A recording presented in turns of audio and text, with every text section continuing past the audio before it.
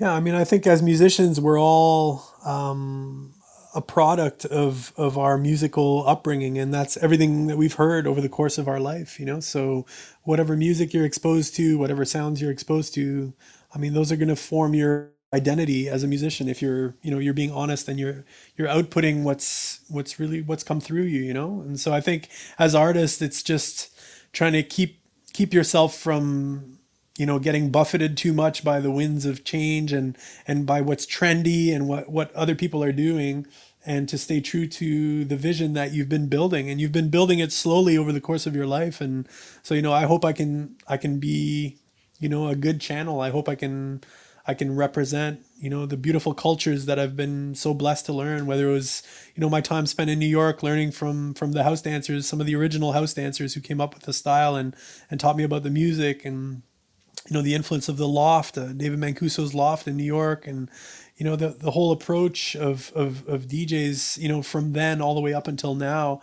And so yeah, I mean, I think I'm a product of what I've experienced, and I hope to keep being able to represent that. That was Rise Ashen, a musician from the group Sela and Rise. And in this episode, I talk with 4 artists and musicians about their work on the Anchorage Museum's new exhibition, titled Listen Up, Northern Soundscapes. The exhibition explores and considers northern soundscapes to better understand humans' relationship with, understanding of, and impact on the natural world. A soundscape is made up of all the sounds of a given environment. Artists and musicians were given a soundscape that they remixed using their distinctive styles. Their music styles range from acoustic and classical to hip-hop, ambient, and electronica. Welcome to Chattermarks, a podcast of the Anchorage Museum, dedicated to exploring Alaska's identity through the creative and critical thinking of ideas, past, present, and future. My name is Cody Liska, and I'll be your host. In this first conversation, I talked to David Betchkel. David is a soundscape specialist and biologist at the National Park Service's Natural Sounds and Night Skies Division. David responded to this soundscape of Nenana.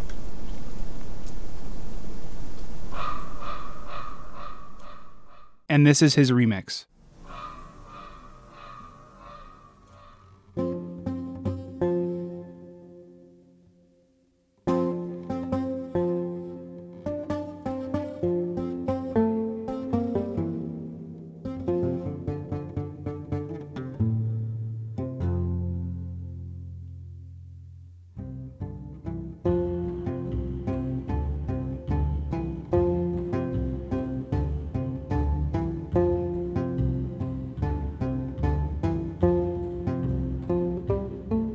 Here's David Betchkel. So I was reading through your page on the U.S. National Park Service website, and under skills and interests, you say natural soundscapes and dark skies. Can you explain the part about dark skies? Oh, sure.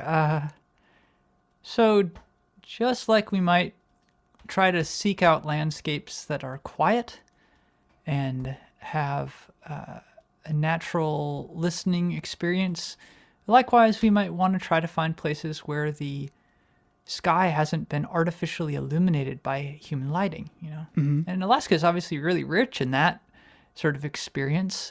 We have some of the most pristine skies on the continent. And, lots of people love to come here to see the Northern Lights. I mean, I myself, I don't spend an enormous amount of time stargazing, but I really appreciate being able to sort of reach out, as it were, into the cosmos, and I don't know, I draw a lot of inspiration from the sense of, there's a lot out there, and especially, I like it. A lot of people feel small. They say it makes you feel small, but a lot of ways it makes me feel very big because I'm part of something that's been evolving over billions of years. Galaxies colliding with each other and kind of pulling on each other with gravity. It's wonderful. That's great. Have you always been like that, or was it something that kind of developed over time as you got more into audio or what?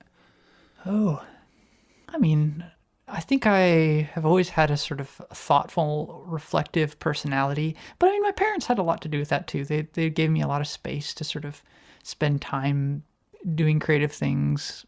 We spent a lot of time outside and traveling as a kid. I was fortunate and pretty privileged to do that. One of the things my dad liked the best was, he considered it a great honor if we could kind of ditch the tent altogether and just camp out under the stars, lay on your back, look up. And, both sounds and skies are sort of unified in that experience, because not only do you get the nice view of the stars as you're falling asleep, but as you wake up in the morning, you can kind of, especially in the springtime, hear the dawn chorus. And, it's like you can't really use your eyes in the wee hours of the morning. You really have to use your ears. I think that kind of gets to the heart of what we're going to talk about today, which is soundscapes. So a soundscape is all of the sounds of a place or an environment. What soundscapes do you think have been important to you throughout your life? It's a great question. And by way of answering it, I'd like to there's something that your question implies, right? When you say the soundscape is all the sounds that are present in an environment. Mm-hmm. It sort of implies, that there's something of our body, and our eyes are like this too, that we reach out into the environment around us, right? And there's almost like a three-dimensional bubble around us that we interact with sounds. People always want to know this. They always are asking me, like, how far away can you hear something? And I think that's really a nice part of soundscapes, is that it actually anchors you in a place through this sort of extension of your own body. I guess the point of all that, and what I like to listen to, is I like to listen to all different kinds of those spaces. I like to try to seek out and find different ones. Some of them, like I'm sure a lot of people like to do this, get close to, beautiful white water or flowing water. The water's moving over the rocks, and it's quite energetic, right? You get in that environment, it's like very small. Everything, you're sort of wrapped up, and you become a very small thing that's sort of surrounded and very intimate in these spaces in the rocks and in the bubbles and the little, pouring cascades, this sort of stuff. But likewise, I feel like Alaskans and a lot of people in general can appreciate, whether it's you're going out on a ski in the wintertime or you're up on top of a mountain maybe, your acoustic space and the feeling of that, it becomes vast, And I like that too. I feel like someone's relationship with the sounds or the soundscapes that are around them is obviously very dependent on where they're from, but it influences them in a different way. How do you think that those soundscapes have influenced you, the ones that have been a part of your life? Well, as soon as you start to spend time listening, I guess there's sort of a fascination that can come with just sort of the beauty of hearing, the phenomena itself. You hear the sound of a white-crowned sparrow or something like this. You get to know it a little better every time. I think Aldous Huxley wrote about, he had a book called The Art of Seeing, but I think it works just as well for hearing, where he sort of says, the more times that you see something, say, you get up every morning and you look out the window, you're going to see it in all different light, in the sunrise maybe, or you're going to look at night before you go to bed out the window, whatever it is. And you're seeing this same scene illuminated in all different ways, in all different weather, all different times of year, whatever it is. And you get a sense of knowing that thing better and better. And he actually asserted that you see it better, Mm-hmm. And so I don't know, I guess I sort of feel like the first part is just, appreciating these beings that are around us, their voices, or other sounds, which have their own sort of animation, right? But then on top of all that, I feel like quietude, or the ability to sort of find a state of uninterrupted concentration, that's not really the sound itself, but finding a peaceful place of solitude can let you appreciate fine details and little moments. It's like you can just sort of soak that stuff up. That's absolutely what I'm all about. Yeah. Is there something specific that you understand better because you now understand its sound better? Oh, I'd say many, many things. It's hard exactly to, without getting very technical, it can be kind of hard to explain this, but one of the ways I spend a lot of time studying sound is actually by using my eyes. I'll look at a picture of sound. And I do this when I'm making music as well. A lot of the time when I'm mixing sounds, editing sounds, I'm actually looking at the images. And it's called a spectrogram. And you can take the sort of forms of sound and align them, overlay them on top of each other. Or, in the case of analysis, where if you're going out and recording a sound, looking at it and seeing the features on the sound can really help understand how an object is radiating energy, how it might be absorbing energy, how, all these sorts of physical things that really, is the fundamental aspect of sound. It's some sort of movement. Yeah. Do you think there's an intersection between sound and biology? Oh, absolutely. Yeah. In ecology, animal communication is one of the most essential ways that animals communicate with each other is using sounds. Biologically speaking, too, being able to listen for predators or other types of sounds that might alert you to something happening. You're hiking on a trail, you hear a rock clattering down a face, and you look up and you move to get out of the way. These sorts of things are essential to life processes for animals. And how long have you been working with sound? Oh, gosh. Well, for my work at the Park Service, it's been about a decade now, and I loved every moment of it. It's really a unique job. I never would have thought I would have got into this sort of stuff. I'm glad I did. And then, beyond that, I was doing all sorts of little audio experiments and working in live sound, and I was on the road with a band for a while where I was doing quite a bit with sound before that too. How do you think sound helps you connect to a certain place? Because I'm thinking, since we were talking about the sounds of Alaska before, and then I'm thinking of like juxtaposing that with like, say, the sounds of a big metropolis, how do you think that those sounds, considering those two places, helps you connect to those individual places? I'm sort of relying in this answer in part on some of the work by Armory Schaefer and others that were part of Simon Fraser University. There was sort of the earliest stuff with a lot of sense of place and the geography of sound came out of that group. And that was in the mid-70s, late 70s. And they really talked about things called keynote sounds. And so, you have a very iconic thing that represents the sound of a bell tower or a foghorn or something in the city that's just, there's nothing like it. The sound, maybe if you live near, one of these bridges that moves up and down and that dinging of the bell, whatever it is, and it's fun to challenge people to, if you ask somebody, unprimed, to name 5 sounds they heard today, a lot of people really struggle to do that. And I don't mean it in a too negative of a sense, but the first sense of, you have to actually start listening in order to get a sense of place. And when I'm talking about parks and quietude, silence, the lack of combustion engines and other sounds in parks, I often say, in order for people to really have a sense of what that heritage of quietude is, what the value of quietude is, they have to actually experience it first. It has to be there. Yeah. Yeah. Yeah, absolutely. Something that just came to mind is, and I think that we touched on this a little bit earlier, but what does sound do to us? For example, I've been in big cities where the sound never stops, right? Mm-hmm. And to me, that does something to a person rather than something like, or living in a place like Alaska where you can isolate yourself and you can kind of achieve that quietude that you're talking about. Well, it's a great question. You built a bit on, it builds a little bit on what you said before about how is sound important for biology.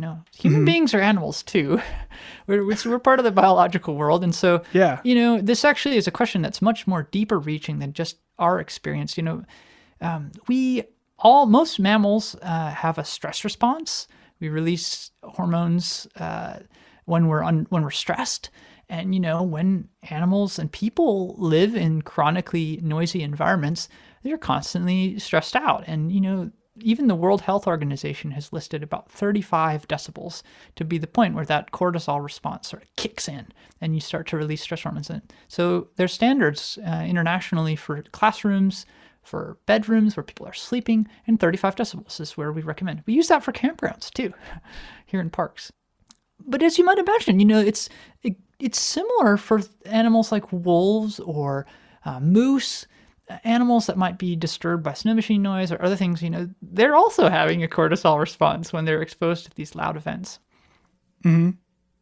Yeah, that's super interesting. It's it would be interesting to see how something like a wolf that has lived in Alaska its entire life and you put it in like the Bronx Zoo, what would be the effect on that animal? Yeah. I mean, I would pity it, that's for sure. Is there a sound that brings you right back to a place or a time? Oh boy. What a great question. It's strange because, I don't know about you, but for me, sound has a very, where we might have our, everyone talks about scent memory. Where a smell can really bring back a very precise memory. To me, one of the things I love about sound, and I think in music this is a good example, where sound has this sort of imprecision or real abstract. It draws on a different part of our brain than memory, I think. It has a lot of, without just sort of, I suspect that there's a more similarity to the sort of pure creativity that you experience in dreams and the experience of sound. So I don't know about you, but to answer that question, I don't know that I do have a particular place that really draws back.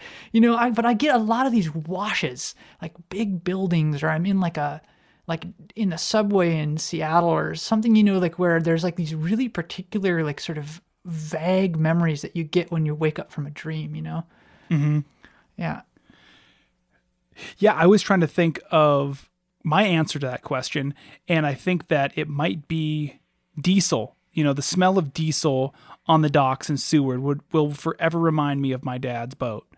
And I was trying to think of something that is a sound that kind of brings me right back to a place, and I think off the top of my head it would be cannons blasting avalanches at Alyeska. So I think that would be my sound that brings me right back to a place. Okay. Yes. I mean, now that you frame it in that way, I suppose you could probably say if I had to pick a time of year, the peak of solstice, or actually let's go 1 month before solstice, okay? The beginning of June. And you get this sound where you're really starting to hear the sound of flowing water. It's I like to call it a water sliding downhill, it just, that part of the summer where there's just sort of this beautiful, effortless sunlight, and you get to, every place in Alaska's got little different birds, but since you're talking about the Kenai Peninsula, varied thrush, just that kind of oh gosh, what a beautiful summertime feel that is. And what was your reaction to the soundscape clip you received? It was a short clip of a raven in flight, and you can kind of hear its wings flap, and then it has a single cry out at the end. And I was sort of surprised at how short it was, and it left me with sort of a lot of dangling questions. It's where's this bird going? This thing, something like that. That was my initial reaction. I like how your initial reaction was to fill in the story. Yeah. And, it got me thinking right off the bat, here's a bird that we could hear all over the state. We hear them everywhere, from even, we get them up on the mountain at Denali climbers caching their food at 14 camp. You can hear ravens on the audio record when we recorded up there. So they're all over the place. And I started to think, yeah, here is sort of a symbolic creature that is somewhat like ourselves. We rove about and we have, I don't know, but I wanted it to be to have a bit of Nenana in it too. Though I don't know Nenana very, very well, it's a place that's familiar enough to me. And so I started to think about like, okay, so here's sort of a being that is all around us, but how does it manifest itself in this place, this particular community? And of course, you get drawn into the people that have lived there for such a long, long time. That's great. What you just said about how does this creature manifest itself in this kind of atmosphere?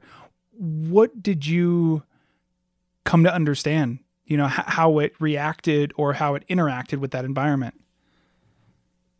Well, I guess in the end, I really approached it with a more of an abstract way of thinking about it. I started to think about other ways that people might have moved around Nenana, a pair of snowshoes, for instance. And, that's the piece is called Last Winter. And, it's somewhat of a relativistic thing. You could say this winter in 2020, last winter, and it means something, but you could have said that in 1901 and it means something else, And so I started to think about like, okay, what if we had this sort of iterative, ratcheting sense of last winter and we keep tunneling back and back? Well, the raven's still there. Oh, I like that. So you basically came up with a theme, the last winter. Like, what was last winter like? What was the winter before that like? I often record during the winter too, so that's sort of a, it's a private contemplative time for a lot of Alaskans. I think it's a chance. The summer's hectic, it's busy. You're running around, you're hiking around, whatever it is, catching fish. But the winters are a time to like sort of reflect. And is that why you record during the winter? Well, yeah, I just have time. Okay. Did your relationship to that clip, did it change over the course of creating your work? Oh, absolutely. Yeah. Yeah, I kind of already described it, like the sense of it unfolding out.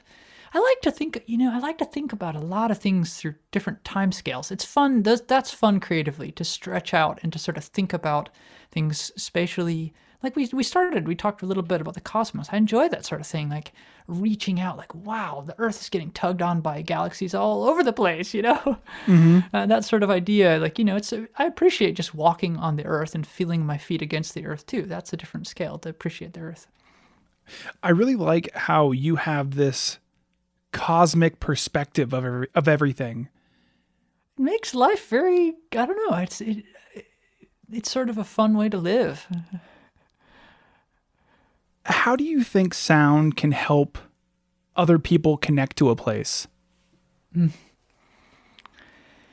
Well, it's funny because I'd almost like to invert your question a bit. And, in a lot of ways, it's if you want to connect to a place, open your ears and just slow down. Take a second, If you're on a trip or you're busy, you're moving through an environment, just stop for a second, like stand still. If you're moving, a lot of times your clothes are moving, you're breathing hard, whatever it is, like you're talking with people. Yeah. Just take a little second and just listen. That is, in the most fundamental way, that's how sound can connect someone to a place is by giving them the space and, sort of ability to reflect on it. Being present and aware of your current standing. Yeah, I really do think, and I think others have said this too, Bernie Krause and others, that you really pretty much have to sit still in order to hear well. That's great. So since we're all moving around so often, we're not hearing everything as exactly as we should. I mean, I don't know. There's a bit of a value judgment in that question, where I don't know what people should or shouldn't be hearing, But I guess if you really want to appreciate or sort of sink your roots down, so if you want a fun perspective on things, imagine a tree. A tree, its whole life, it's fixed in place. The tree puts its roots down. It can't move. It can only move by growing. And trees are sort of the ultimate calculator of their environment. They grow and move in subtle ways as light conditions change. They sense the minerals in the soil and the water that's down in the soil, and they move and grow to respond to that. I sort of feel like human beings aren't plants, so we'll never be able to sit so still, but there's value and, I don't know, a sort of form of wealth and that you can draw from sort of emulating a tree for just a little while. Yeah. Do you feel like your relationship to soundscapes in general has changed over the past year while working on this project? Well, it was a great challenge. I think there's a lot of people who have been part of this that are, they're professional musicians. They're out there. They're Mm-hmm. they're doing this as a full-time job, and I guess I really appreciate. I wanted to say thanks and just show my appreciation for being involved at all. So I guess that's probably the way I learned the most. Is like, how can I bring something into this music that says something about myself, says something about the place that I live, but also that, I hope that when people are listening to this song, that they can find something in it that they enjoy and they appreciate and that just sort of speaks to them too. So that was a fun challenge. Usually I'm recording music for my own listening. I don't really try to go out of my way to share it much, so... So at the end of the day, do you feel like you achieved that? You achieved creating this piece of art that kind of exemplified everything that you wanted it to? Yeah, in short, yes, I do. I'm proud of this piece, and I think that, if anything, I hope people find it kind of relaxing and that they can get a sense of, let the time rewind itself backwards and backwards and backwards as far as they like. Yeah, last year and last year and last year. Yeah. Yep.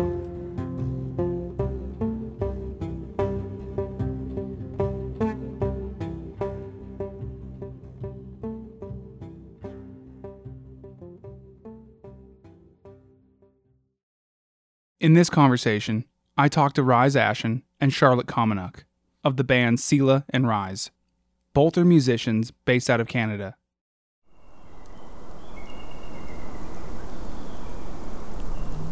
Rise and Charlotte responded to this soundscape of Soldotna.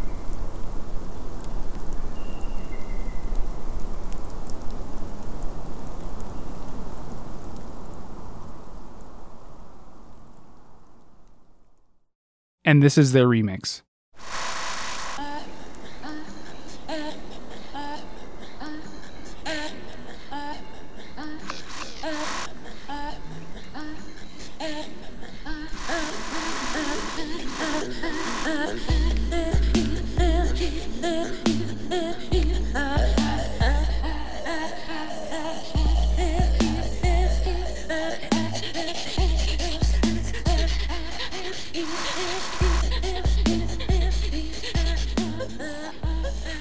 Here's Rise Ashen and Charlotte Komenuk. Can you describe the name of the band? Sela is an Inuktitut word, and that is the name for the Inuit throat singers in the group. And we chose Sela as a name because it means, the easiest way to translate the word, it could easily mean weather, the weather outside. It could mean outside. It could mean the atmosphere. And in our homelands, in Inuit Nunangat, Sela is boss. Sela is what surround us. If Sela is in a bad mood, there's bad weather, there's blizzards, we have to follow Sela. And so it's just like honoring our homelands. It's honoring the power of our lands and the spirits in our lands. So as for the Inuit throat singers, myself, Cynthia Pitulak, and Charlotte Carlton, we used that as a name for our group. And then Sela and Rise. Rise can tell you about his name, but that's the part of our band. Yeah, so I'm the Rise in Scylla and Rise, and Rise was a metaphor for, the Phoenician mythology of the phoenix that rises up from the ashes. And I started using that name about 25 years ago, working as a hip hop producer, and it was just a metaphor for taking old sounds and making them fresh. How long have you both been working together? Scylla and Rise has been a group since 2015. Scylla has been around for about 15 years, and Rise has been doing his thing for decades as well. But as a group, Scylla and Rise, we came together in 2015 when Rise was commissioned to do an event at the Museum of Nature. And he wanted to incorporate some live Inuit throat singing in his DJ set. And so he had worked with Cynthia in the past. So he contacted Cynthia. Cynthia and I have been singing together for over 15 years. So she contacted me, asked if I was interested. We started working together for this live show, but Rise was recording all the time that we were rehearsing. And we ended up putting out an album in 2016 that was nominated for a Juno, and then we put out a second album in 2019 that was also nominated for a Juno. So it's been like 6 years already. It's been a pretty crazy ride. What was that first time you two worked together? What was that like? Oh, it was amazing. I mean, for myself, growing up in Canada, I was a little bit, I didn't know much about Indigenous music, and I only started learning about it really in around 2010, 2011, when I started collaborating with a Southern Indigenous artist called Flying Down Thunder. He's Algonquin from our area here. And through going to many events with an Indigenous focus, I had met Cynthia, and I was just so blown away by it. And so, yeah, it was just such a pleasure to start to create the alchemy that underlies our band, and to play together. And but it was very rudimentary. It was kind of an embryonic version of the band. We were experimenting with me DJing, and then with a looper, and I don't think I was contributing what I ended up contributing in the end, which is something much more than just a DJ collaborating. I liked how you just described the relationship as alchemy, indicating that maybe it has kind of this magical quality. Yeah, it totally does, dude. It's way bigger than I think all of us. It's just it's this uniting force of music coming together, and music from very different perspectives coming together, and it's a really beautiful thing. Was there a point maybe in the studio, or possibly when you two were jamming or something like that, where both of you realized or maybe recognized that alchemy? Rise has this amazing studio in his home that's absolutely lovely to work in. And I think that's one of the pieces of our of the magic that happens, is this amazing space, and we get to just hang out together as friends and as band members. And when we first went in there, Cynthia and I were super excited because we've been throat singing for so long, but putting in fresh sounds is something that we hadn't done before. And so it was immediate. Like, we got in there, the three of us were excited, and then once we started recording, it blew all of our minds away. And we just knew that, this was something that we were going to continue doing. Mm-hmm. And thankfully, we figured out a way to do it, because initially, like Rise said, it was like a DJ set. And then now he's got a electronic drum kit where he programs the beats of our songs in, and so he can play live with us. So it's like the magic is there when we're performing together, when we're on stage together. That's where like the real, you can really feel that energy, and we all get kind of hypnotized, and we go into another universe. I always picture myself kind of like elevating and just kind of leaving my body, and I just go into these really crazy like vibes, like the vibrations change with us. It's like a trance. Very much like a trance. And it's beautiful when other people get to experience it with us, because we can see, other people traveling as well. how important is the space you work in to the music you create?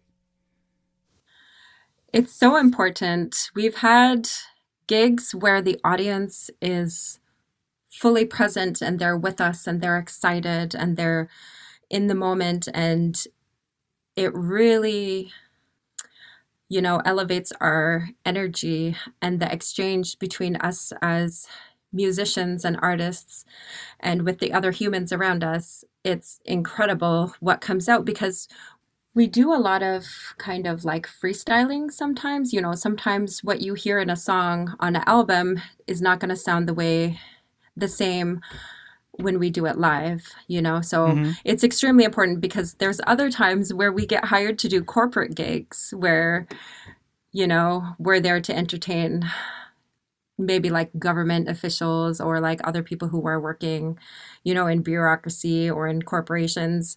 And it's so different for them. They're really they don't know what to do with themselves, because they're standing in suits and they're, coming from meetings, and it can sound... Rise, do you want to talk about that?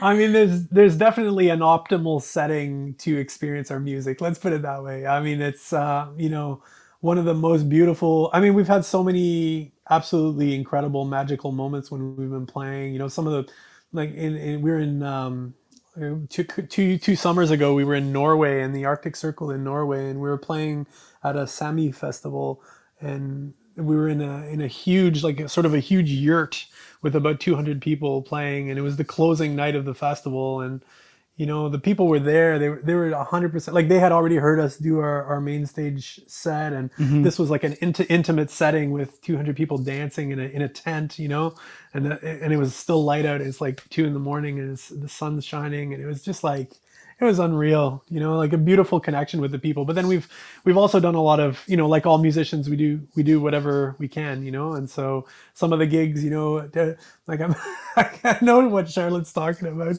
There was a convention, a travel agent convention that we played, and I mean, they were terrified. Like, they were literally horrified. They were drinking their drinks, and they were completely on the opposite end of the room, and they were cowering. Like, they were just, almost like shielding themselves from us, and just, they were horrified. So, I mean, we've played for the full spectrum of incredible to like, oh, cringeworthy, I feel like that's a rite of passage for any band, is to have those horror stories. Oh, yeah. Yeah, you definitely grow a lot, as this family together when you're going through that. Mm-hmm. It's great though, because there's been times where it's just like we actually feel like we're not really performing for anyone in those times, because they're not paying attention to us. They're kind of trying to avert themselves from us. So then we just turn it into a rehearsal. We're just like, all right, guys, let's just practice some new songs. Let's figure this out. Let's like practice on our stage presence. Let's practice on our stage banter, things like that. So we always take opportunities wherever we can to just better ourselves as performers and as musicians and as even human beings. Absolutely. And it's always fun. It's always such a beautiful experience. Yeah, I think that's a great way to look at it, that it is this constant growing and being a better artist every single time you play.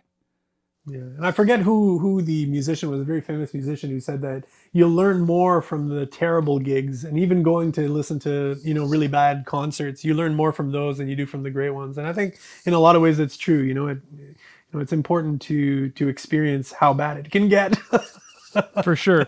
And I think that the fact that both of you brought up this situation is a testament to it, because the first situation you guys brought up was something that was maybe not this moment that was super intimate, that was ethereal, and everyone's singing along with the music. It was something where it was a bunch of travel agents and they were cowering in the corner. So, Rise, do you think being a b-boy in Montreal in the 80s made any lasting impacts on the way you make music? Oh, for sure. And I mean, I still dance quite a bit. I mean, we have sessions all the time. And prior to the pandemic, my partner Tangent and I, we were putting on a monthly house dance practice in Ottawa, and it was getting huge. Like we were doing it at the National Arts Center, which is, it's a big arts center, and there was hundreds of people coming there. We had guest DJs from all around, and it was just a really wonderful thing. So I mean, dance has always been part of how I listen to music. But that was one of the first things I thought when I first heard Cynthia. I think it was I forget if it was at the Mercury Lounge. It was somewhere like that. And I heard her perform, and I just thought like, wow, it's really like a B-girl battle. The way the attitude in it is, more than just like trading fours in a jazz band. It's really like there's a B-girl attitude to it. And so definitely, to me, there's something very, very hip hop about throat singing. Yeah, that's great. And I think that it kind of establishes it as, like you just said, like a battle. It is this thing that is active, and you need to put energy into it to kind of propel it forward. Yeah, I mean, Charlotte can speak more about that. Yeah, there's it's a really beautiful connection that you have with your partner. And the songs too are ancient, and there's a feeling of your ancestors and holding sacred space when you're throat singing. There are songs that, interpret sounds of nature and sounds of animals, and you can't help but wonder, where did these songs come from? Who made these songs, and where were they created? Because they're so old that we don't know who created them, and we don't know how old they are, and we don't know where they come from, because our Inuktitut is an oral language, so all of our knowledge and teachings are passed down just through generations. And so now in 2021, we have amazing, beautiful, traditional Inuit throat songs that have survived colonialism. They have survived genocide by, the Canadian government and by the churches. And so I think one of the most powerful moments that we have, and I hear this all the time, when we sing together, there's a lot of times where we're dancing around, we're looking at the audience and we're just having a really good time. And then once we start getting into the traditional kind of throat singing part, we just gravitate towards each other, and either like myself or Charlotte or myself and Cynthia will end up holding each other, and we're just so close to each other. Like we become one. We become, there's two of us and we're singing one song. We're going to the same place, and our rhythm, our poise, everything about it just transcends. And so there's a lot there, but there's also, that really fun competition there, that really friendly game of like, hey, like, can you go this fast? Can you go this? Can you go as fast as I can? Or can you drop the beat in a second and still stay on beat with me?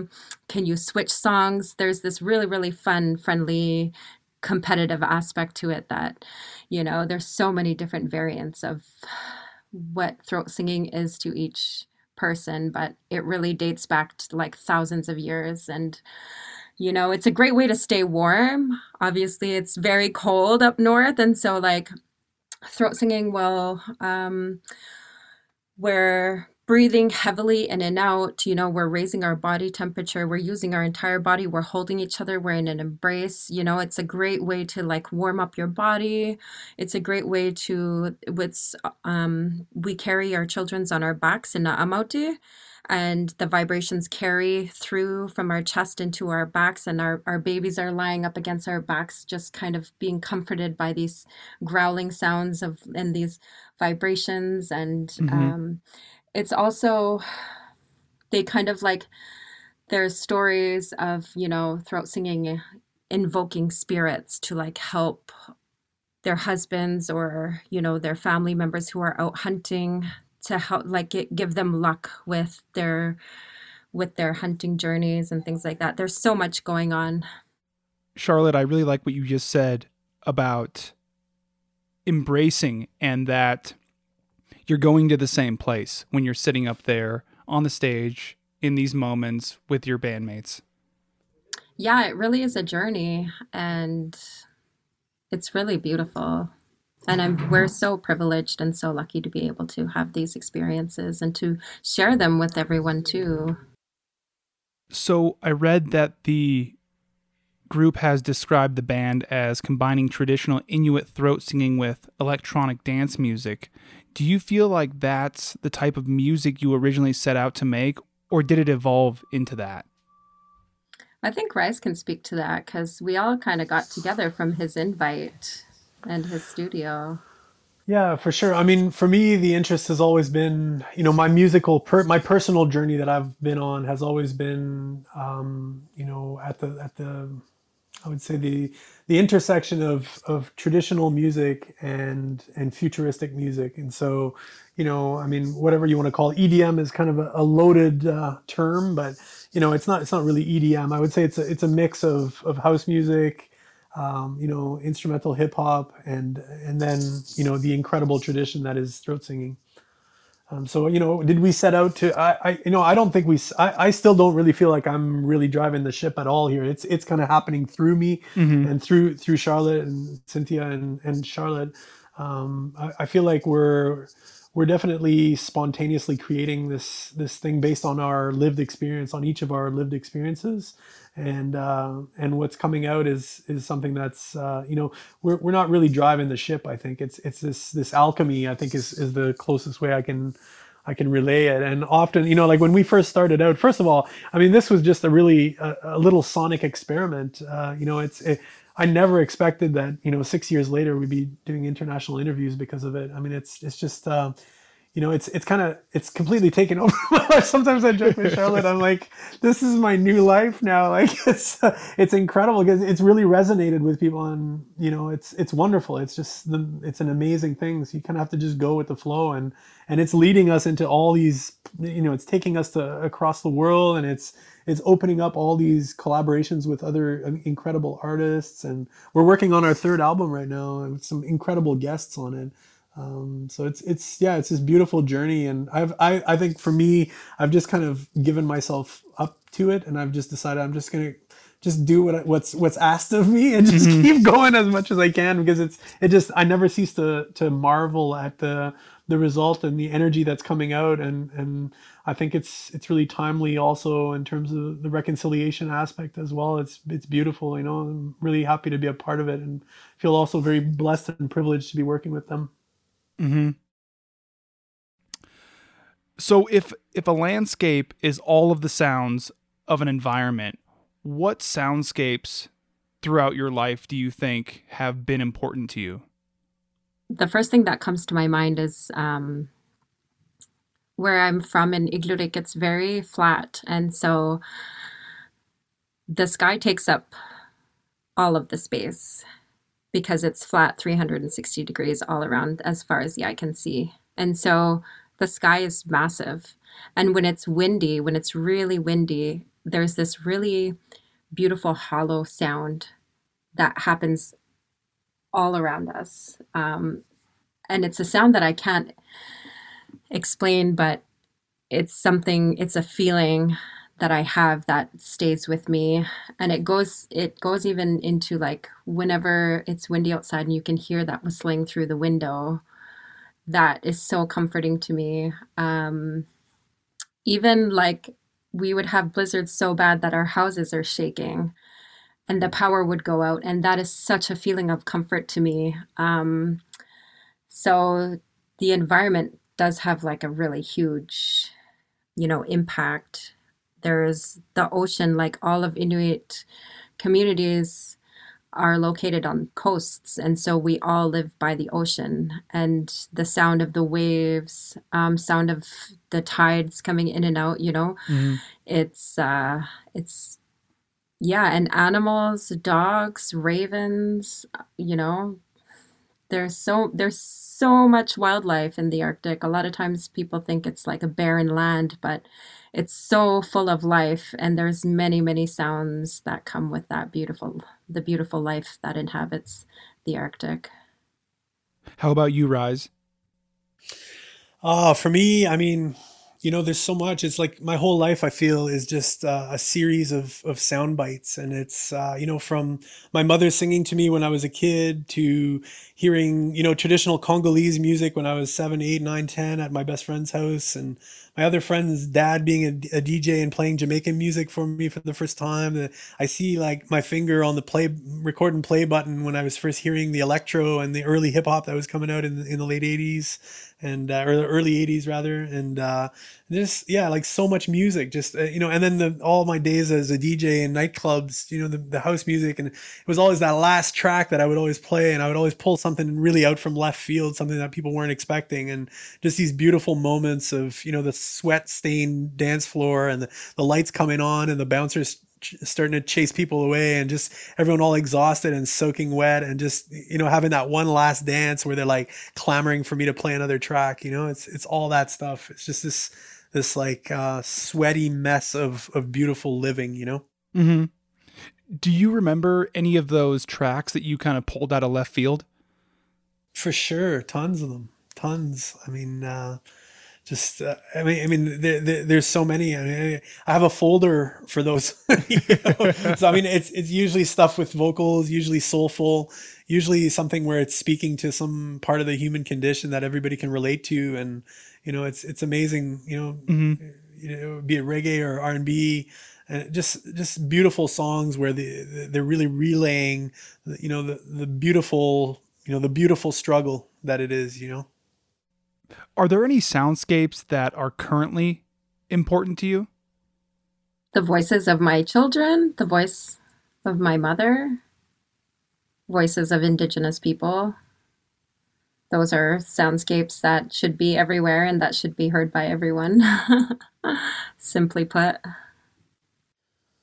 Yeah, for me, I mean, I'm just I'm having this kind of a moment with dance music because it's become this this thing that we're not able to celebrate together, and so it's kind of I don't know how you say it. It's mise en abîme in French. It's like how when you look into a mirror and there's or a camera and you see the monitor on the camera and it just creates this effect of it's mise en abîme anyway, and it's basically it's like it's made it surreal almost to me, and I think back to some of those moments of playing festivals, even with Sila and Rise playing festivals, and it's just become this kind of a mystical memory that I have, but I'm really keen to replicate one day.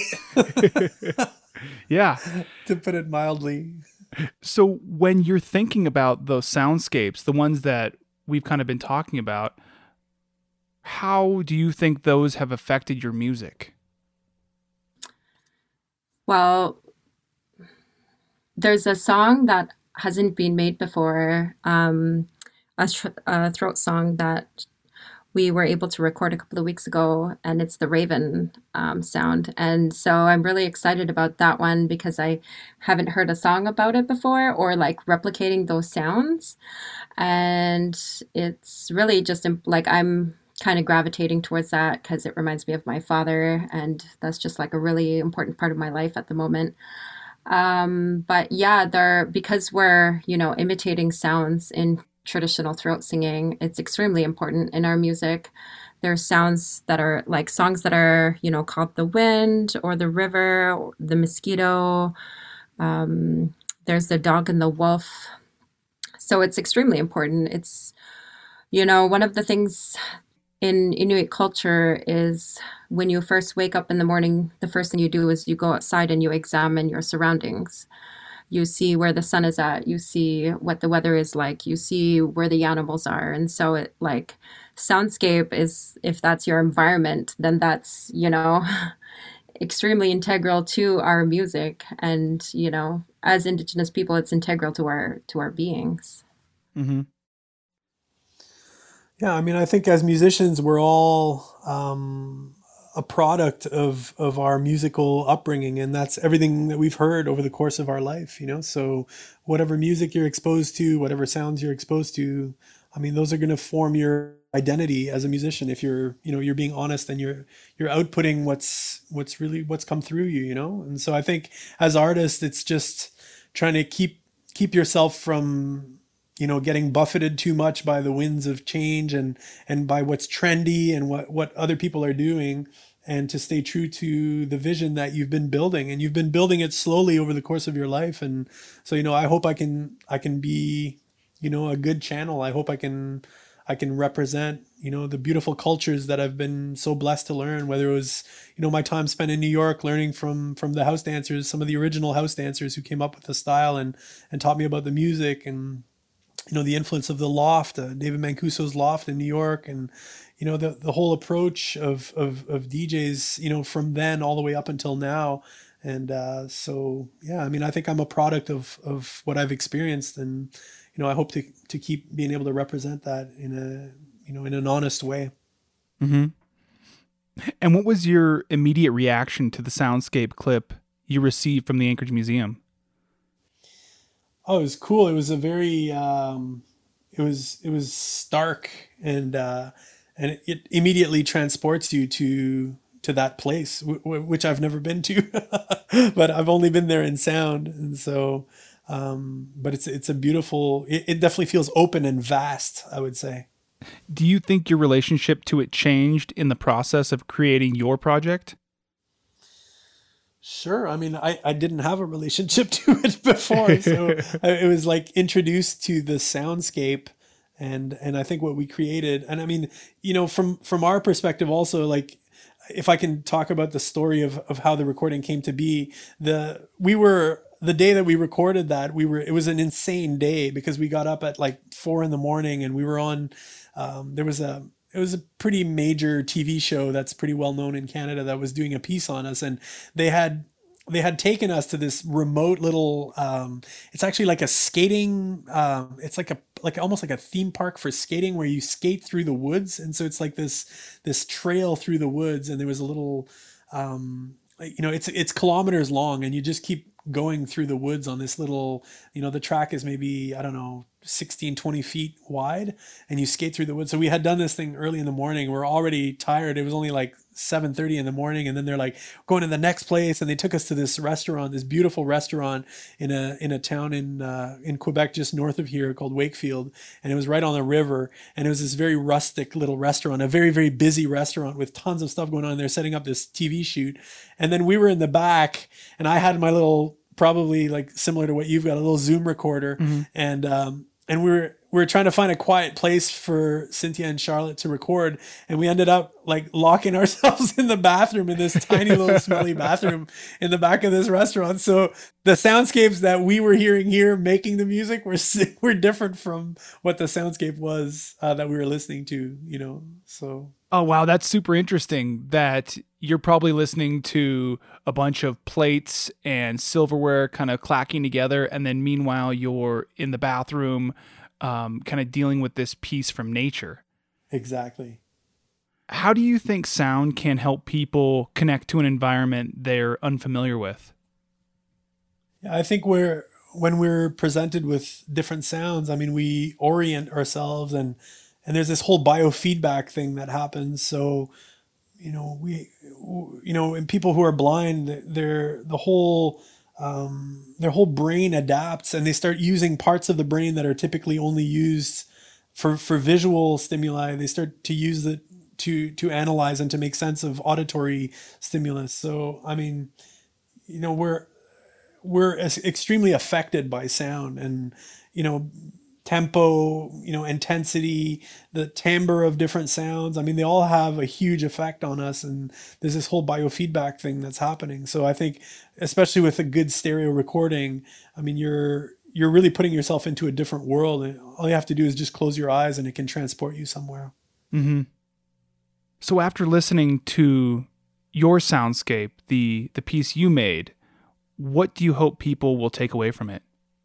With any Inuit throat singing that we record, we always want people to take away a piece of knowledge about Inuit culture, about who we are. I feel like sometimes we get forgotten about. We've got such a small population. In Canada, we've got like 60,000 Inuit, and then, there's Inuit in Greenland, Alaska, and in Russia. but for myself, we're such a minority, even among Indigenous groups in Canada. And so whenever I give a piece of myself, creatively, what I want is for people to feel like they took a part of like Inuit culture and they're taking something away for themselves, that we're here, that we're alive, that we're still practicing our culture, and that we're a very strong and proud people, and like we want people to know that we're here. So that's just kind of my experience when I share a piece of myself. I want people to see Inuit.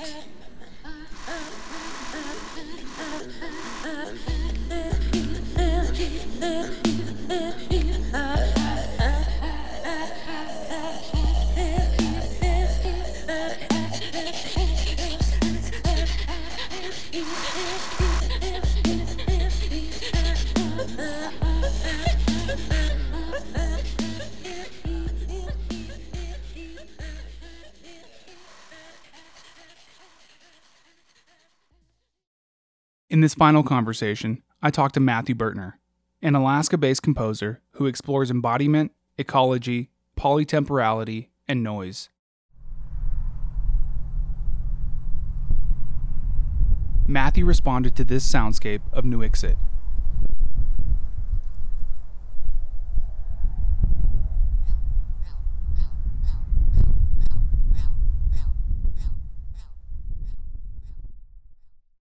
And this is his remix.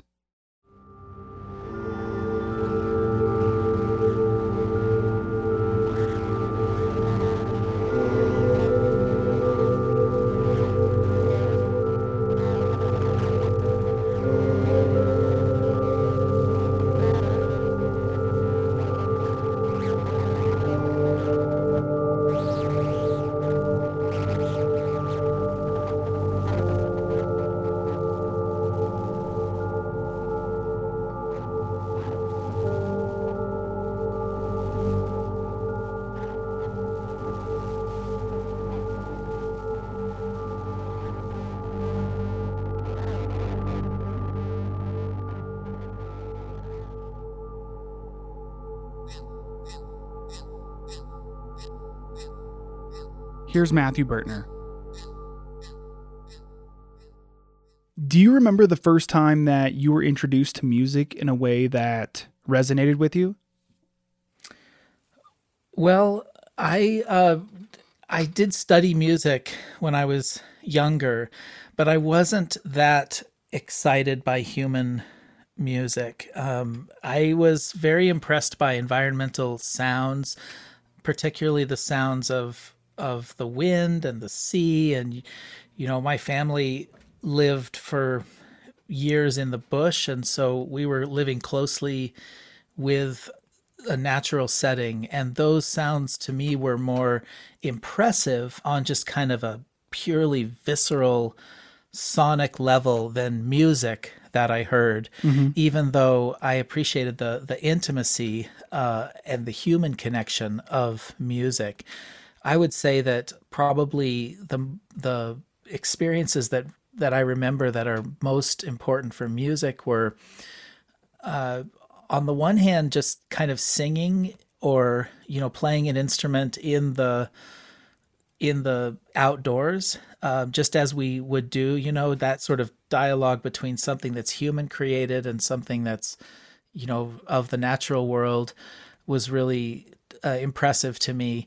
And I also remember when we lived in Nuiqsut, I remember the performances at the school gym as being pretty impressive. The drumming and the singing and the sports and all that was happening at the in Nuiqsut itself. And I found that really exciting as a kind of multimedia event. And in some ways, I think that early experience with performance kind of provided a model that I've pursued in a very different way, even as I studied music outside of Alaska, and have really become entranced by avant-garde music composition and the European traditions and just, really experimental traditions.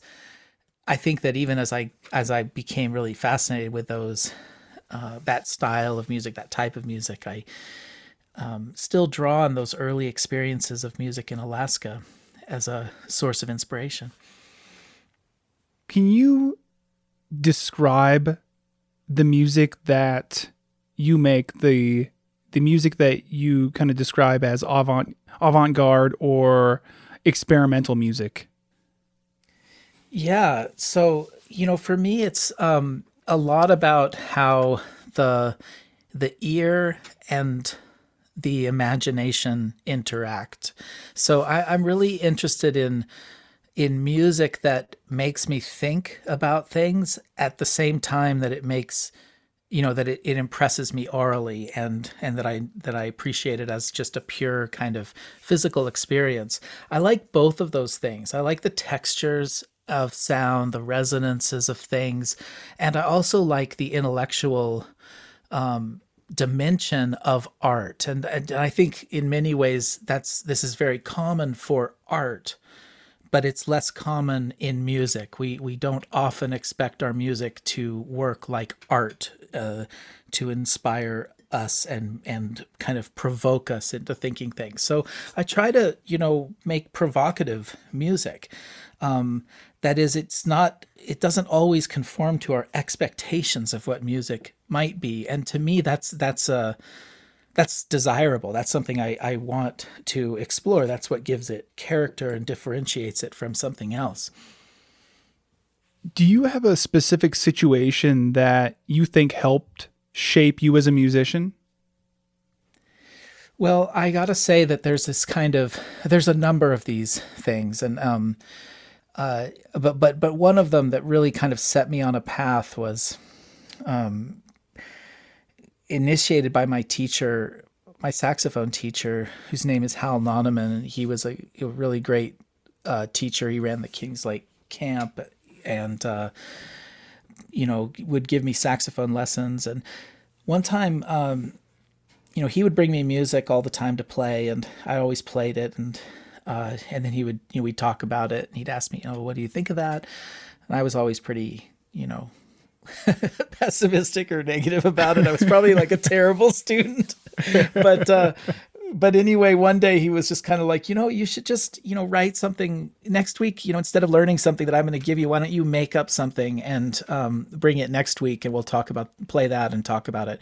And so that week I worked on a piece, and the next week I played it for him. And that was a turning point for me, because it activated music composition as a part of music. And that became really, after that, I wasn't as interested in playing music that was already written, but rather wanted to write my own music. And so that kind of set me on a path that I would say that's definitely a critical moment for me.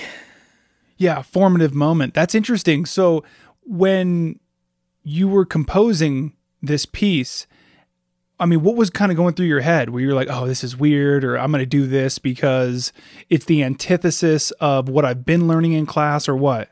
Yeah, I think that's interesting.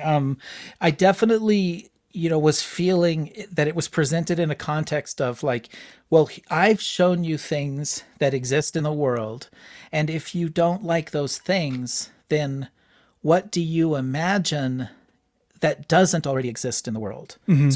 So make something that you want to hear that isn't already there.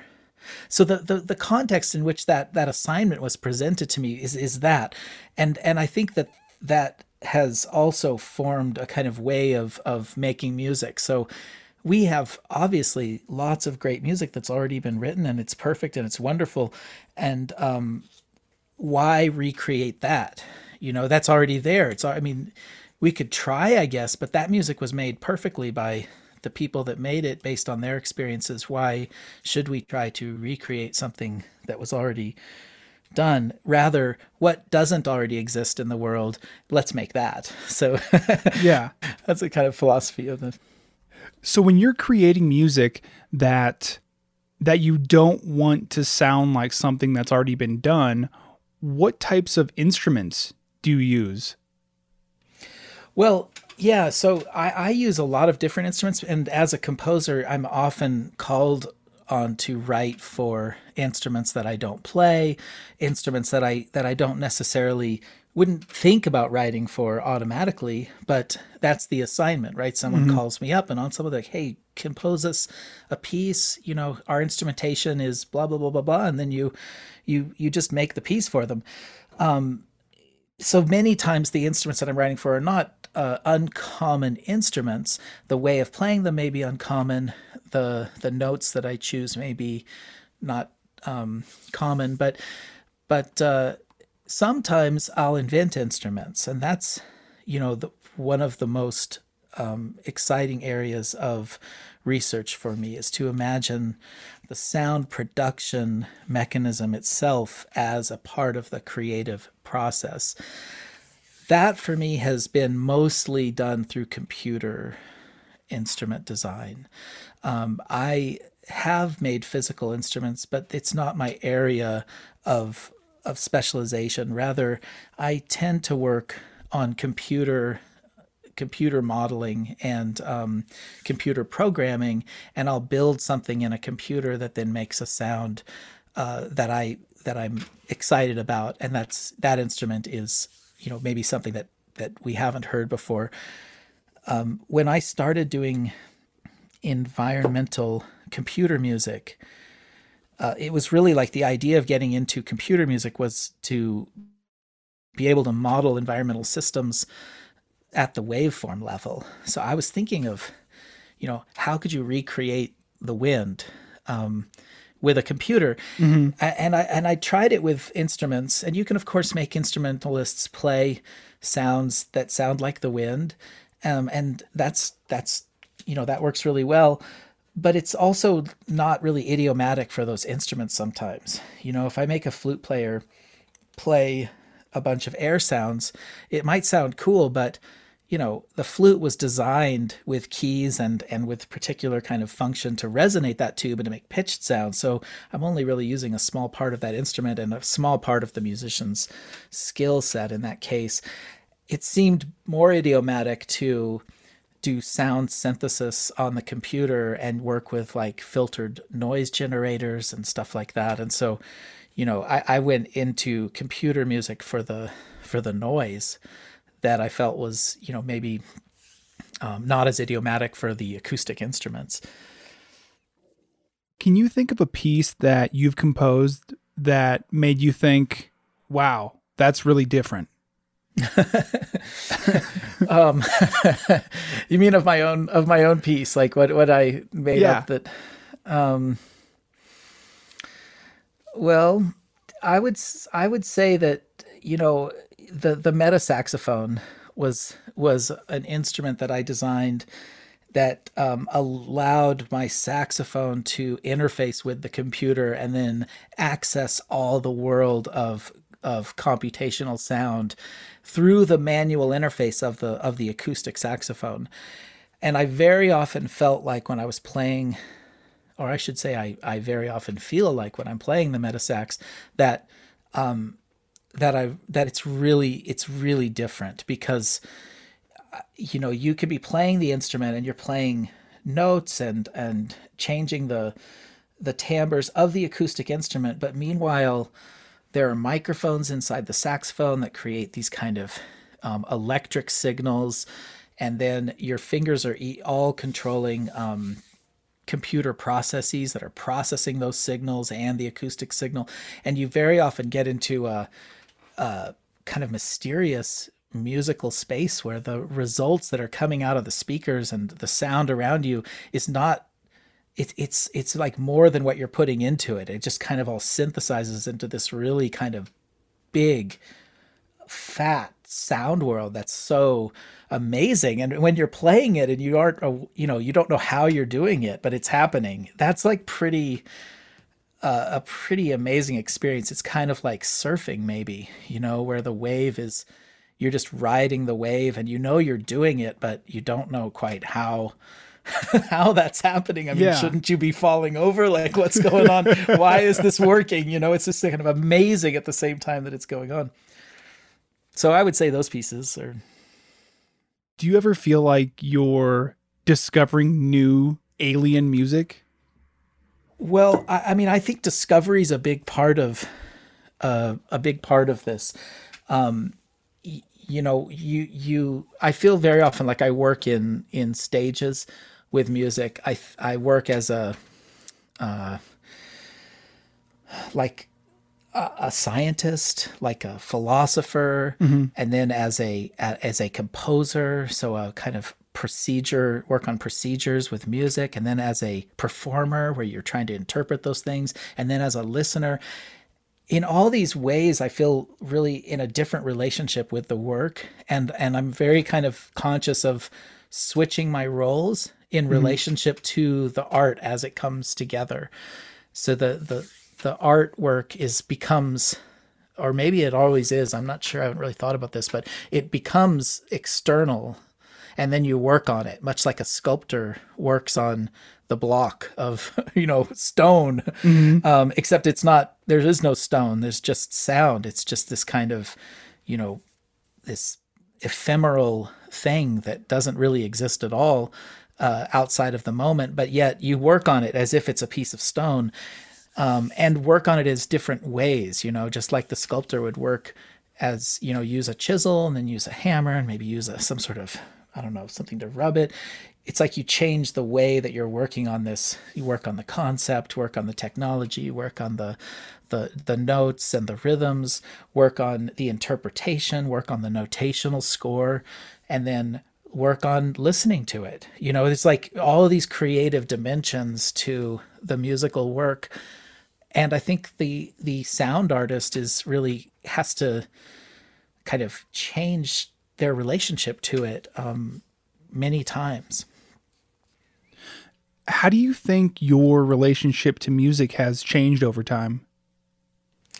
I think that that I have a lot more respect for the mysterious and, well, the uncontrollable aspects of music, I guess. I don't want to say metaphysical, but it's like those things that are just unknown, like magical. I used to feel like I could code everything and control everything and make it. And now I'm rather find myself working through procedures that get me to a place where I can't control it. And I feel that feeling of being out of control. And that is the best part of the art, is just trying to achieve that state where it's become something more than what you could create, and then just try to like stay in that space. I think that's something, that at early on would have made me a little bit nervous if I was out of control of the artwork. But now I actually like seek that chaos and that out of control feeling. Do you feel like you've learned to be comfortable in those moments of chaos? Yeah, I prefer it. I feel uncomfortable when those things are happening around me. And that might be just, a relationship to life in general. Realizing that it's okay that we're not in control of around us and in the world, that things are just, that's actually beautiful. Like we shouldn't be in control. We should rather be in dialogue with larger systems of order and disorder and just be participating in that rather than owning it or controlling it. Do you think that your current and past understanding of music affects the way that you hear normal everyday sounds? Like, do you hear potential elements of music in everyday sounds? Yeah. So I think of music maybe more broadly than than maybe other people, but certainly than I used to think of music. I think music is something that you can hear in the world everywhere, and also it's not necessarily related to sound. the music can be something that you just imagine, right? It's in your head as well as in the air. So you don't have to wait for for some interesting, radiator or rustling tree to hear music in the world. Although you can take the chance when those things appear, when the radiator does kind of buzz and rumble and you're like, whoa, that's a cool sound. Or the tree does kind of shake and the branches make a clattering sound. You're like, ooh, that's a musical sound. You don't have to wait for those amazing things because our brains are also full of the phenomena of sound, or the perceived sound, even without an impulse. So yeah, you can hear it in your head, which is really quite something if you think about it. It seems like it's more closely related in that way, or at least broadened to include more of a rhythm. How so? In that we get into rhythms of life. Like, so if music isn't necessarily always this tangible thing, and maybe it's a feeling, or maybe it's the way that we perceive something. So it's a little bit more metaphysical. Yeah. Yeah, I think that's probably right. It's about, one thing we can, one defining feature of music is time. I would say more so than sound probably is time. Things and rhythms are the way that we divide up time. It's the patterning of time. So yeah, when we hear those cycles, hear those rhythms in our head, we're projecting kind of structures in time through our imagination. That's could be heard as music. One thing I would like to, add at this point is that when you listen to my music, you might notice that there's, I don't know how to quite say this. There's a lot happening, right? There's stuff happening, but at the same time, it's not like, it also creates a space for contemplation. And I think it's a recognition that the listening aspect of music is a very active, participatory one. So if we create some space in the music for the listener to just kind of get lost in their own thoughts, imaginations, like maybe their own rhythmic cycles, they will bring that to the experience. And it's like the music is just a kind of, that is the external music. The part that I make is just a kind of inspiration for a listener to, build their own creative, imaginative world around that structure. That's not, that's something I aspire to do. That's not something that happens randomly. Like I try to create space in the music for the listener's variability and attention or lack of attention. That's an equally important thing. Sometimes music that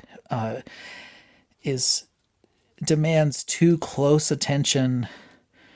If you stop, say you daydream for a second while you're listening to something and then you tune back into the music, you might be lost. If you missed, 20 seconds of the piece, you might be lost in the piece. But I like a music that lets you know where you are all the time and you don't get lost. You can reorient yourself. And that's just a kind of, I don't know, that's a recognition, I think, that the listener is actively creating the music along with the sounds in the space. Yeah, I agree. I think that's actually a very cool thought, a very encouraging thought, because it adds this point of accessibility where you don't have to be this kind of constant listener to be able to add to that story or that piece.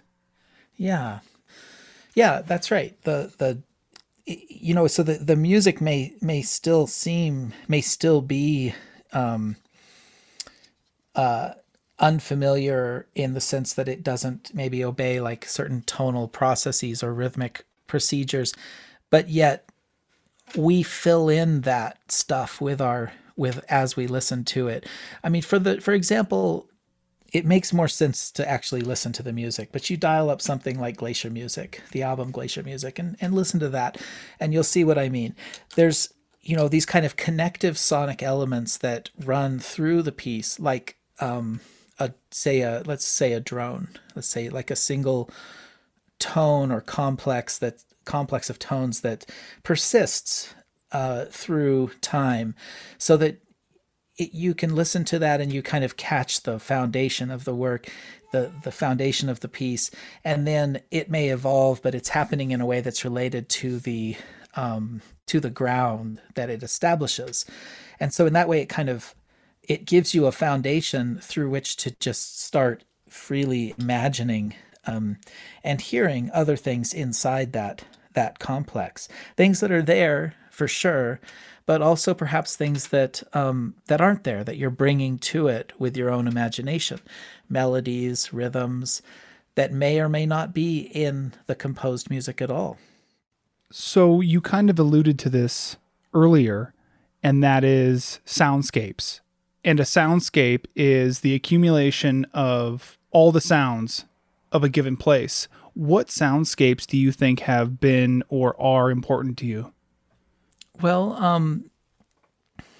soundscapes are, I think soundscape points to the integrative aspect of listening. That is that unlike our eyes, we tend to hear things more holistically. With our eyes, we parse edges and depths between things. So our eyes are very good at isolating things, and our ears tend to rather discover relationships between things. Even though we can spatialize, our ears are designed to also sense direction very carefully and alert us to things that are, for example, sneaking up behind us. We'll hear it coming. But on the other hand, there's this integrative aspect to sound. And so the soundscape for me is a lot about how things are relating to one another, which is a kind of particular way of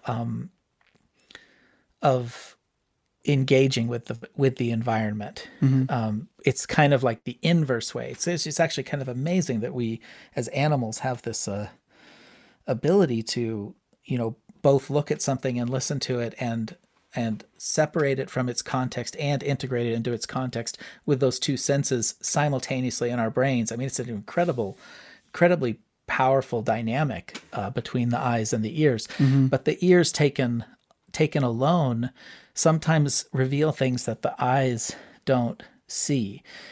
I've heard a lot of incredible soundscapes. I tend to prefer soundscapes that don't include humans. That's just been my preference. That is getting increasingly difficult to discover, which makes them more and more rare. And but probably the most revealing soundscapes are those that include human nature dynamics, and we can listen to how humans relate to the environment through this integrative perspective of listening.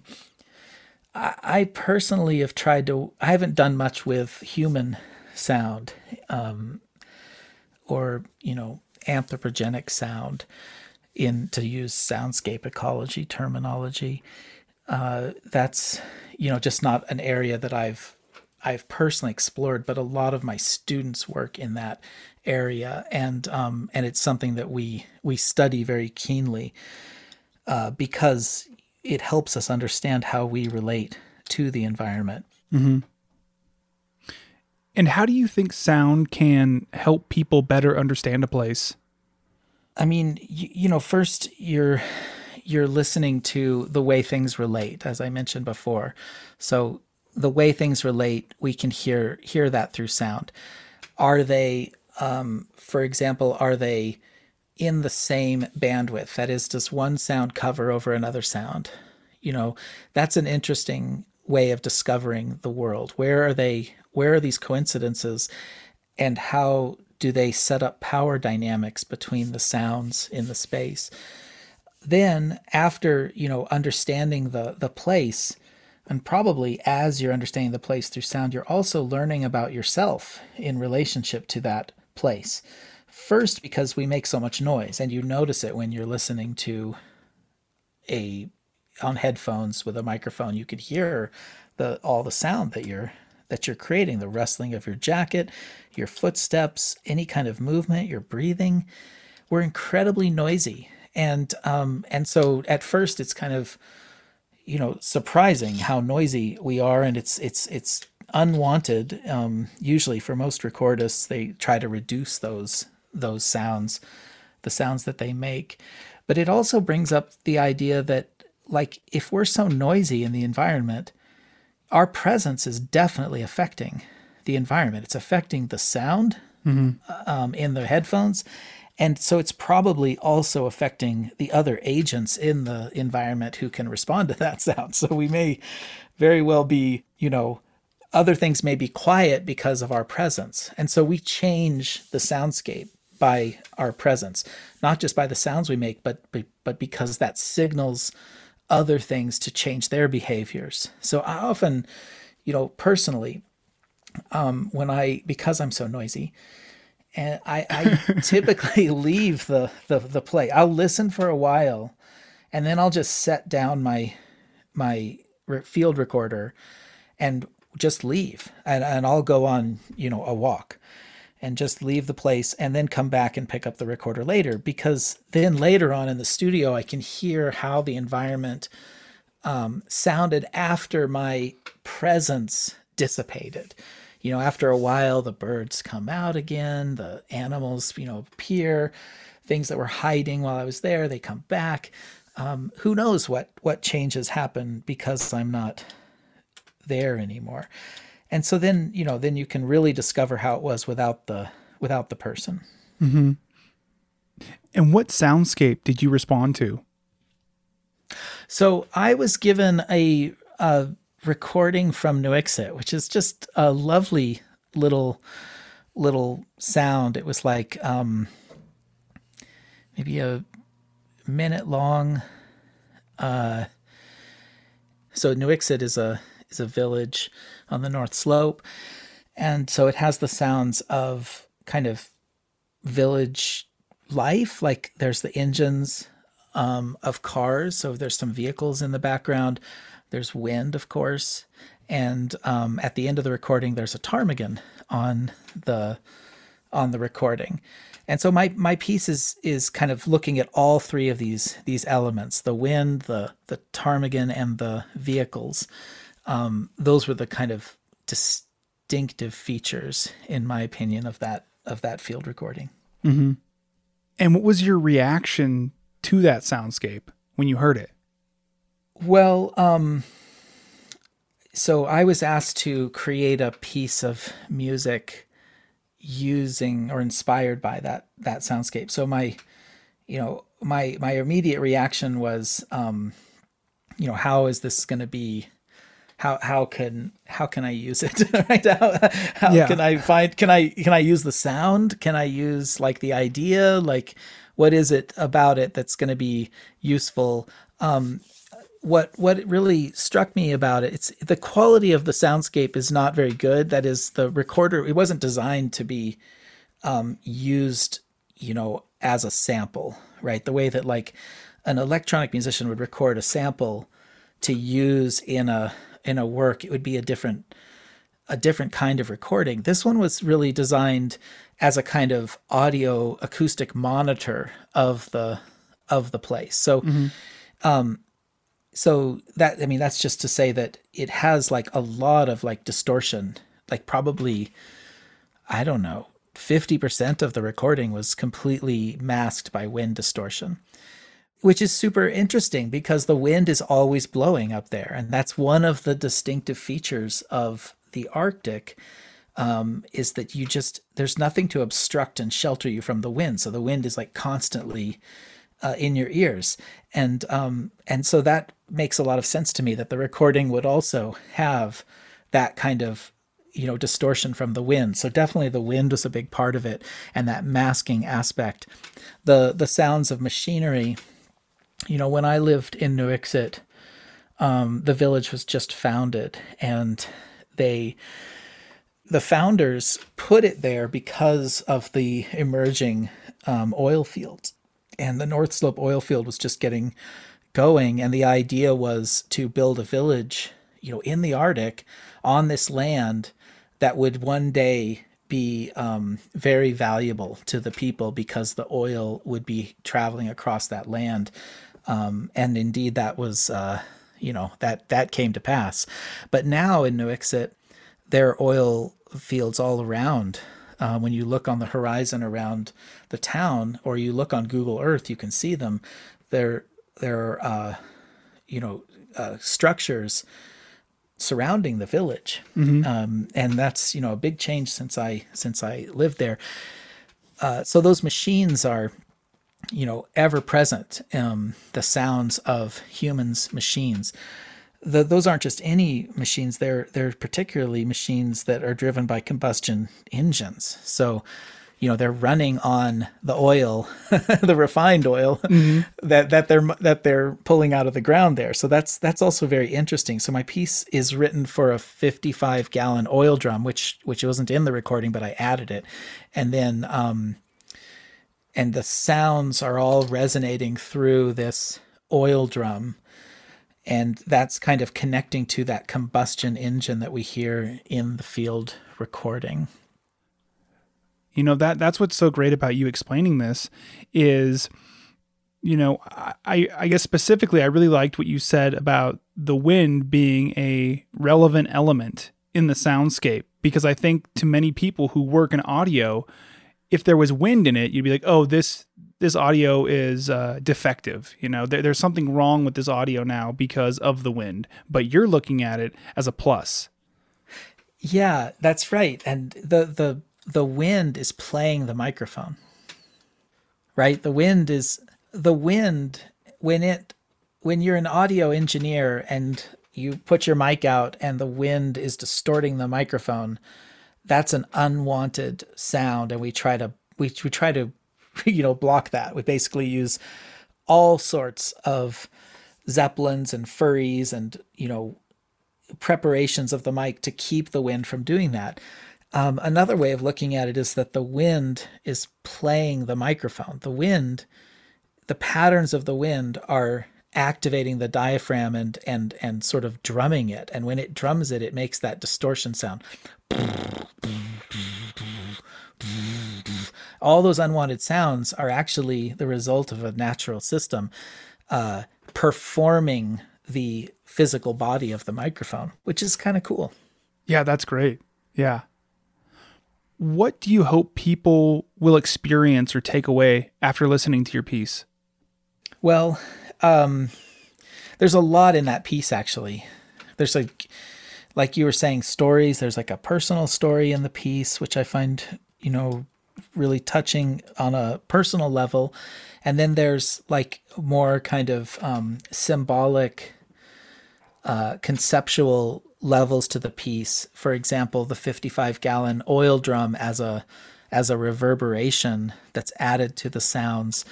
I hope that people will reflect on our complex relationship to the environment. That is, we rely on the environment for our life, of course. And we also, rely on it for our happiness, and, we engage with it and we love it. And at the same time, we are not taking care of the environment. We are mining, non-renewable resources. We are, combusting fuels that like pollute the atmosphere and change the environment, that in fact in our state they cause these greenhouse gases that cause global warming, that melts the permafrost, that changes the place itself. So there's a very complex relationship between the human and the natural world embodied in the concept of this piece, that there's, both the combustion engine sounds, the oil drum itself, and then on the other hand, there's this beautiful ptarmigan at the end of the field recording that I got. There's this little ptarmigan sound, and that became a feature for me in the piece. So at the end of the composition, you'll hear the sound of the ptarmigan, and that's another kind of call to the land. Like the oil was the call for the people to set up the village.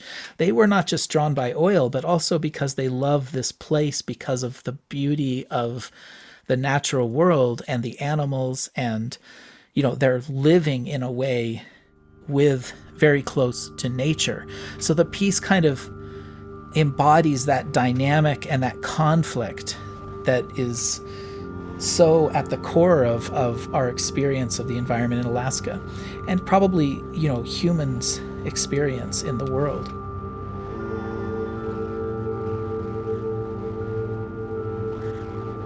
For more information about the Anchorage Museum, visit anchoragemuseum.org. This podcast was produced by me, Cody Liska, for the Anchorage Museum, with additional help from Julie Decker and Hollis Mickey. Chattermark's theme music was produced by Keezy Baby. Additional music was produced by David Betchkel, Rise Ashen and Charlotte Komanek, and Matthew Bertner.